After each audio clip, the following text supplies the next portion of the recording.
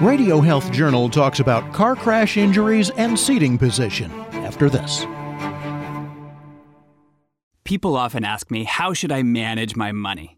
Whether you're a multi-million-dollar investor or just starting out, the answer is Betterment. I'm John Stein, founder and CEO of Betterment. We created smarter technology to automate investing, help you make better financial decisions, invest for your personal goals, and stay on track for retirement. Betterment is the easier way to invest, at a fraction of the cost of traditional investment services. The revolution of smarter, more straightforward, personalized investing has begun, and we're leading the way. Betterment is already managing billions of dollars for more than 100,000 customers. Isn't it time you took control of your financial future? Sign up on your computer or smartphone today and receive up to 6 months free. Get full terms and conditions at betterment.com/podcast. Betterment. Investing made better. Sign up today at betterment.com/podcast.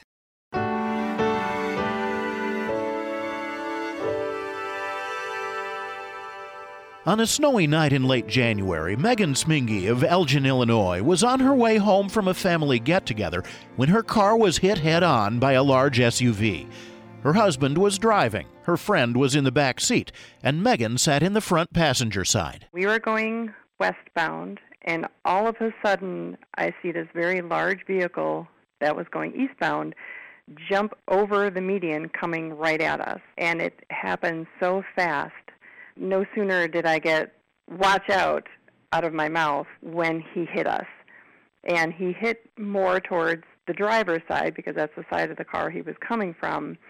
And our car went flying off to the right, towards the passenger side and into the forest preserve. Sitting in the passenger seat, Megan received by far the worst injuries: a broken sternum, a hairline fracture to her left knee, and a shattered right ankle and leg. So I'm still dealing with this, had reconstructive surgery, still non-weight bearing, and it will be close to a year before I'm actually done with everything once all the healing goes and the therapy and everything else. So it'd be almost a year before I'm walking again.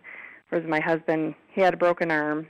He did have surgery to have a plate put in because the brake was not clean brake. So, and he's still doing some physical therapy for that, but he should be fine in a couple of weeks. And my friend, her broken sternum and her broken rib are healed, so she is okay. But Megan may never be. Even with physical therapy and time, she fears she may never be able to walk normally. And it turns out that of the 2.3 million people hurt in auto accidents each year, she's far from alone as a front seat passenger suffering the most severe injuries in a crash. Long before cars had seatbelts, the front passenger seat was often tagged as the suicide seat by emergency room doctors.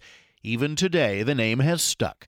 Some studies show that it's the most dangerous place to be in a crash. It used to be thought that the driver was always in the worst position because of the steering wheel causing problems. But actually, when you look at real live data from actual accidents, it appears that the reverse is true. The registry data of some 4,000 patients injured in car accidents in our study showed that actually it was the passenger rather than the driver who sustained the worst injuries. That's Dr. David Pedley, a consultant in accident and emergency medicine at the Dumfries and Galloway Royal Infirmary in Scotland.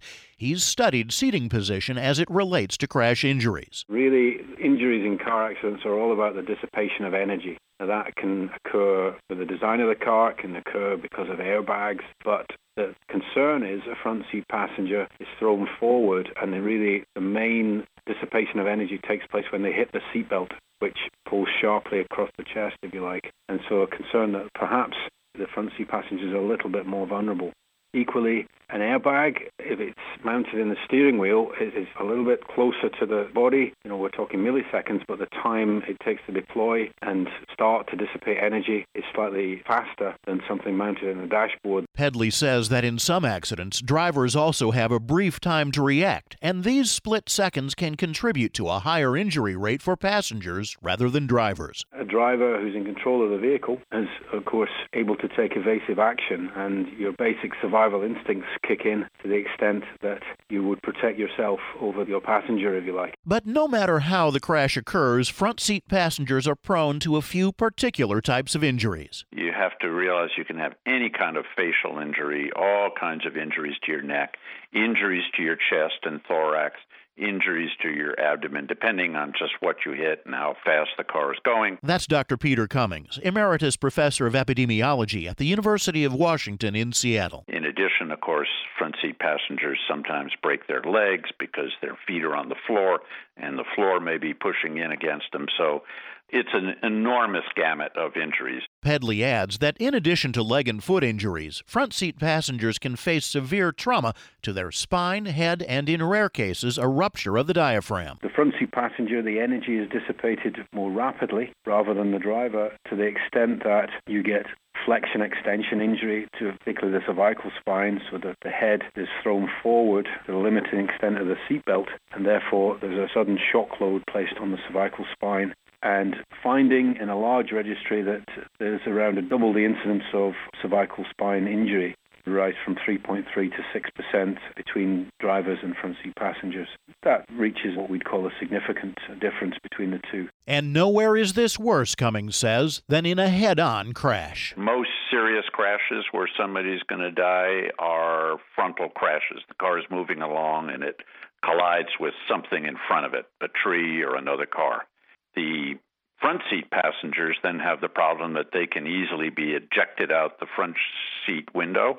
And in addition, even if they remain in the car, the force, the energy with this frontal crash is transmitted to them. You know, they can collide with the dashboard, the steering wheel, anything in the front of the vehicle. I just think that frontal collisions are more common than side collisions, but you don't want to be in either a frontal or a side collision. In some ways, a side collision is actually more dangerous than a frontal collision, because with a frontal collision, you have some crush space between yourself and the vehicle. In a head-on collision, in a side collision, there's just you and the door and window. That's Dr. Elisa Braver, an adjunct associate professor in epidemiology at the University of Maryland School of Medicine in Baltimore. She says whatever type of collision you're in, wearing your seatbelt and having side airbags, in addition to frontal airbags, are the key to reducing your chance of injury and death in an accident. Wearing a seatbelt is so very important. It keeps people out of the way of the windshield. It keeps them from being ejected from the vehicle. It keeps them from flying around the car during the collision and hurting each other. I can't state too strongly how important seatbelts are. They're the most effective safety measure in any car. Side airbags make a dramatic difference. The side airbags with head protection can reduce the risk in crashes by 40 to 50%. However, Braver says it's important to remember that airbags aren't for everyone. Right front passenger airbags reduce the risk of death among passengers who are 13 or older by 14%. Now, for babies and children, it's a different story because they can be injured or even killed by deploying front airbags. Changes have been made to the design of front airbags, so they're less risky now. But even so, it's best to continue to seat them in the rear. That's right. A small child who wouldn't have been otherwise injured in a crash can be killed by an airbag. Cummings says they're dangerous devices that are incredibly powerful. In fact, the airbag strikes you a tremendous blow. If you take an airbag out of a vehicle, put it in a parking lot, and trigger it, you'd just be amazed at the force of the explosion. Unless the device is heavily anchored, this whole thing will jump. I mean, I've seen this. Will jump several feet in the parking lot. It's a walloping blast. You would hate to be in front of an airbag. The only reason that it's okay to be hit by an airbag is it's much better than the other things you would hit. But what can be done besides airbags and seatbelts?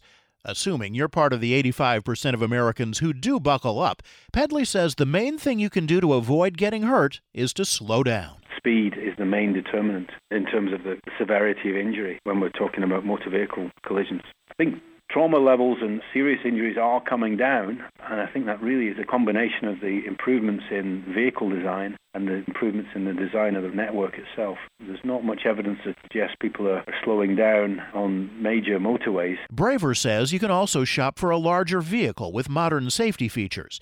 She says to be sure to check the latest crash test ratings. There's been this design revolution in new cars. Manufacturers are voluntarily installing technologies that avoid crashes, These include forward collision warning systems, automatic braking, adaptive headlights.